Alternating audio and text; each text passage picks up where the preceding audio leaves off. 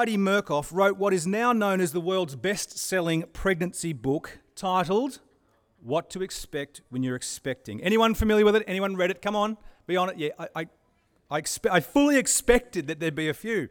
The book has been so successful, would you believe, that it's sold well over 20 million copies. It's actually spawned a whole series of What to Expect books, all to do with pregnancy. It's been published in 30 languages. It's currently available in its 5th revised edition. It actually has, you can get an Australian version or an American version. It's culturally specific. And it was even made into a feature-length film, a rom-com, of course, in about 2012. Now, I've never read the book. I certainly haven't watched the movie. I do recall, Tiana, am I right, that you had a copy of it beside the bed when you were pregnant with Grace 10 years ago? So I'm familiar, and I don't get any royalties for mentioning it. I just like the title. I think it's a really good title. In fact, clearly I think the concept and the title of What to Expect When You're Expecting clearly has struck a chord with lots of other people, judging by its success and its popularity. And I wonder why that is. You realise what that is? It's because expectations, especially expectations about significant moments in life, like the birth of a first child, the thing about expectations is often you haven't got a clue what to expect. You haven't got a clue as to whether your expectations are accurate or not. It's difficult to judge whether what I'm expecting is realistic or whether it's even in the ballpark of reasonableness, yes?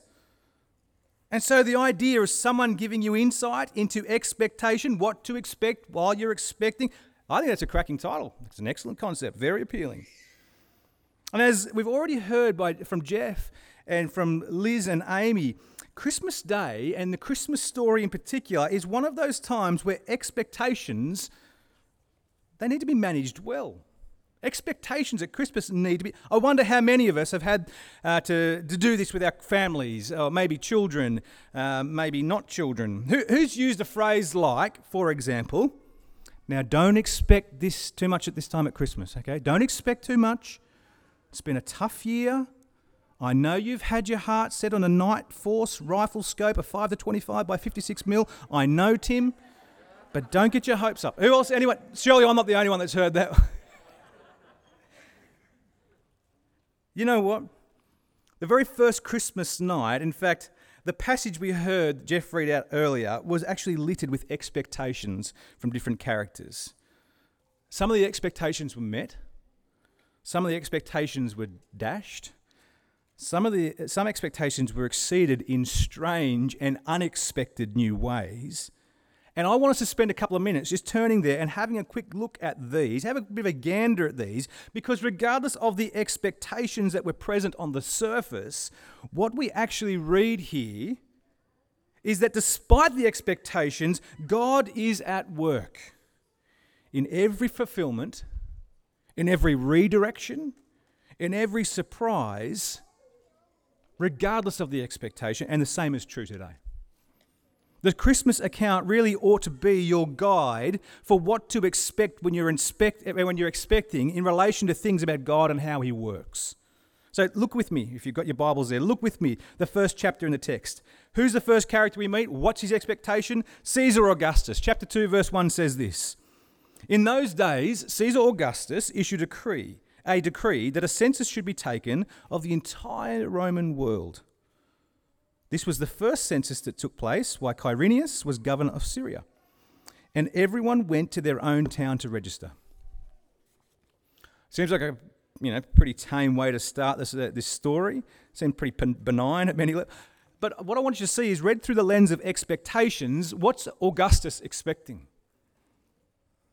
What's he expecting as he issues this decree? It's not rocket science. This is not a tricky question. Simply put, he's expecting that people would follow his decree. He's the emperor. He would have expected that people would do what he asked to do, and he would have expected that the data generated from his census, the couple of guys sitting at the table, he would have expected that the data generated would help him gain insight into how much tax he could expect to gather across his empire. He would have expected maybe that this would have some hopeful, something hopeful to say about what he could, think about his future. I tell you what Caesar Augustus wasn't expecting. He wasn't expecting that his census decree would be the mechanism by which God would use to fulfill an ancient prophecy.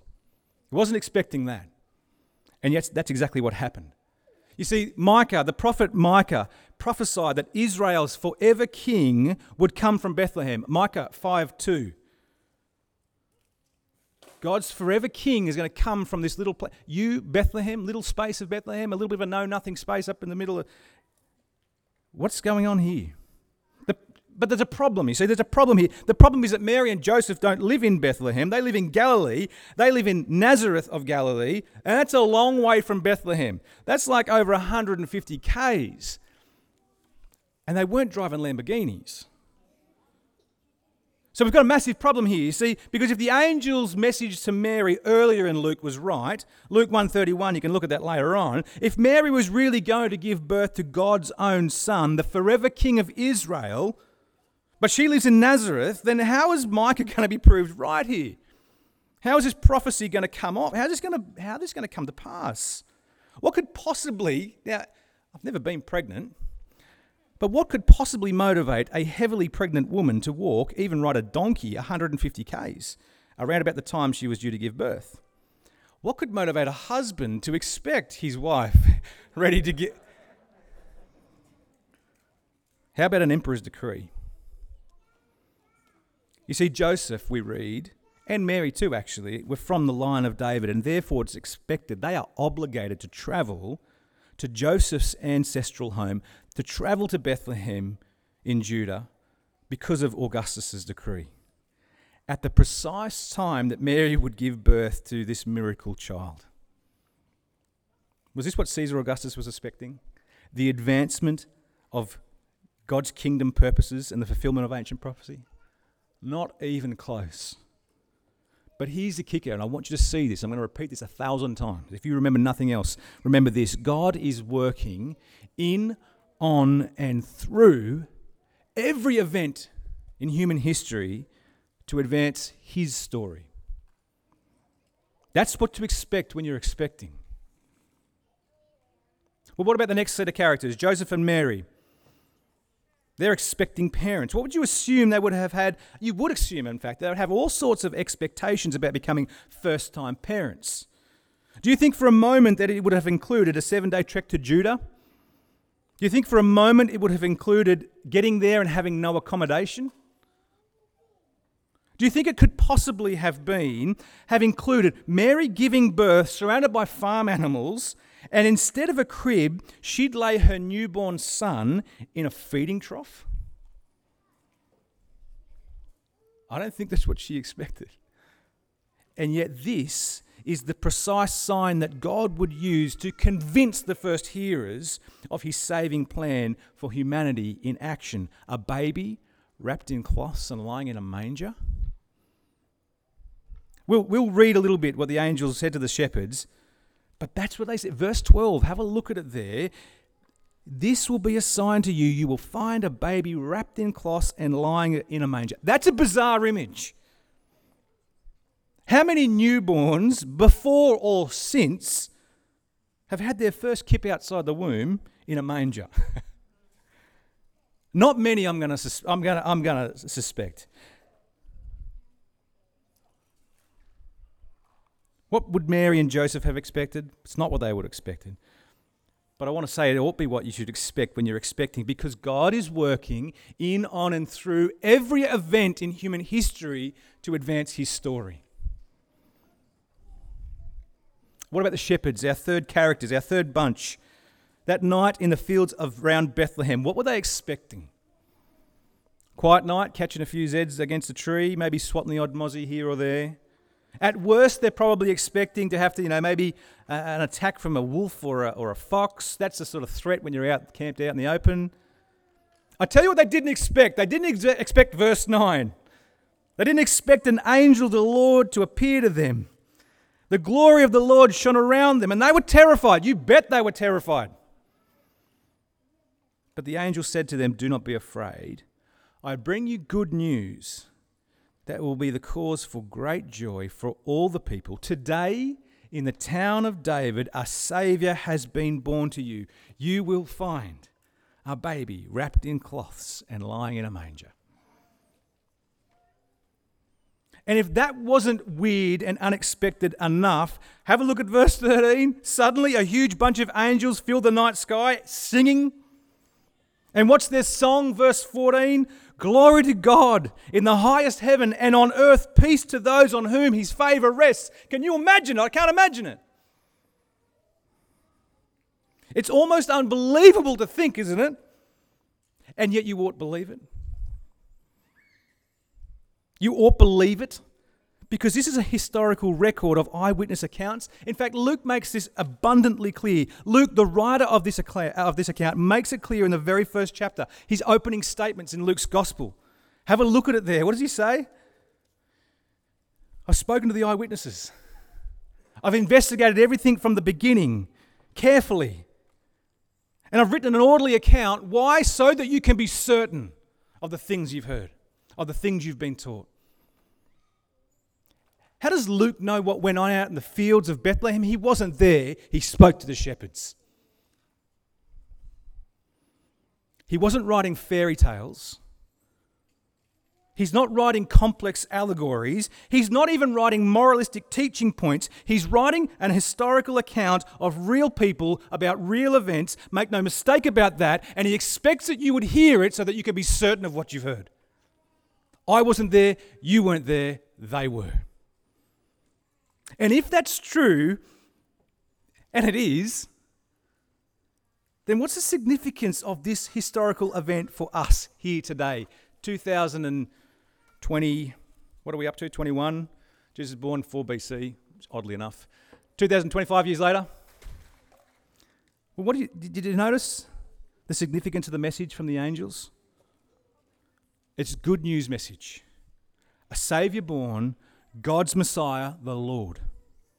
Now, that is not news that is only significant or relevant to a bygone era. That news still has massive significance, massive import today. In fact, it's still news that you ought be listening to. It's news that echoes into eternity. Because this is the moment in human history where God revealed his saving plan for a fallen, rebellious, sinful humanity. This is the occasion where God announced the means by which he would fulfill his promises to Abraham in Genesis 12, promises to Israel as a nation, promises to King David. You go back and we see Paul saying that in Jesus, all the promises of God are yes. Promises that had people of every time period, of every nation in its scope from the beginning, and it's all focused now on the birth of this particular baby. Born in unexpected circumstances, to unexpecting parents, and announced to unsuspecting shepherds. And yet, folks, when we're thinking about God and who he is and how he operates, this ought to be what to expect when you're expecting. Why? Because God is at work in, on, and through every human event in history to advance his story. So what do we do with it all, folks?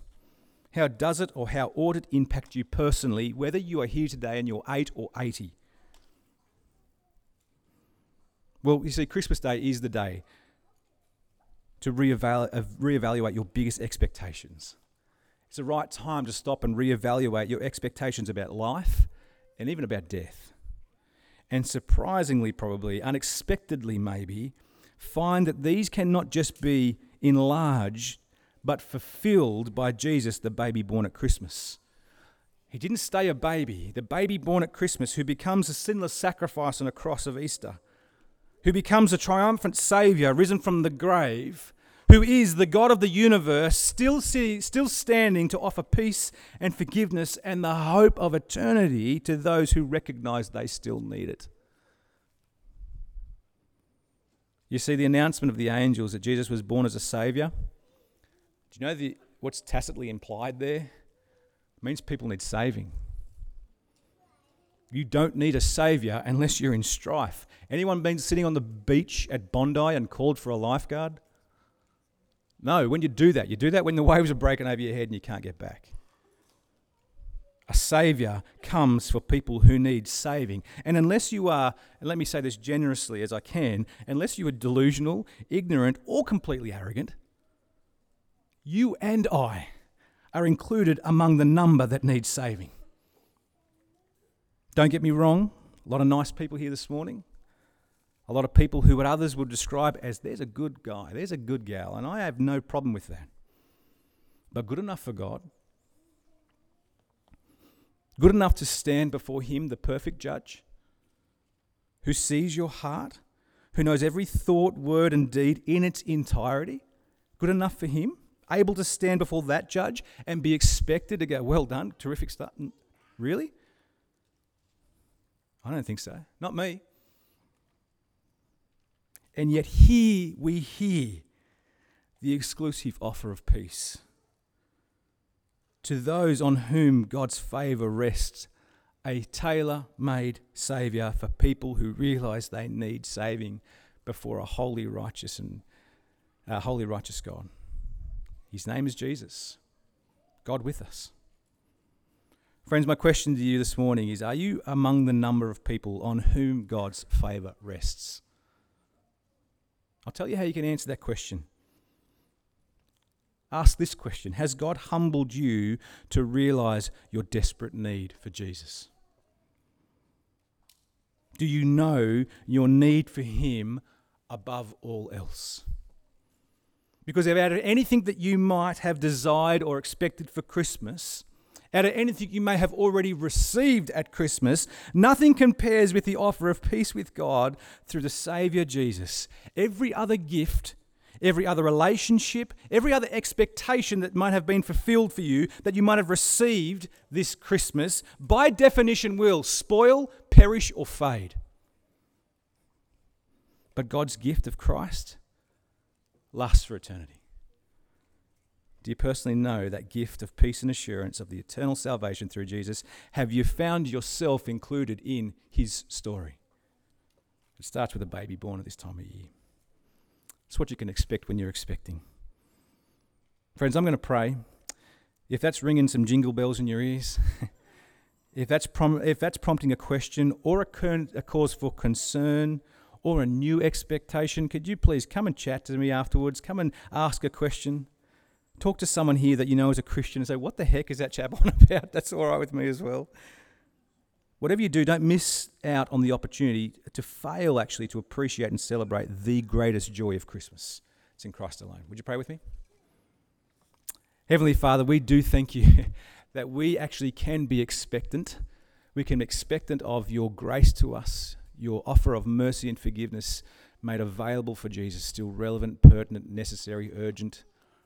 And we pray, Father, that you would help us today, in fact, that you would humble us today, that regardless of how good we are in the eyes of others, regardless of how upright and shiny or polished our life might be, we ask that you would help us to see our desperate need before you of a Saviour and find Him in Jesus. We pray it for our good and your glory. In Jesus' name, amen. We're going to come and we're going to sing a song that actually speaks to this very issue. Come thou long expected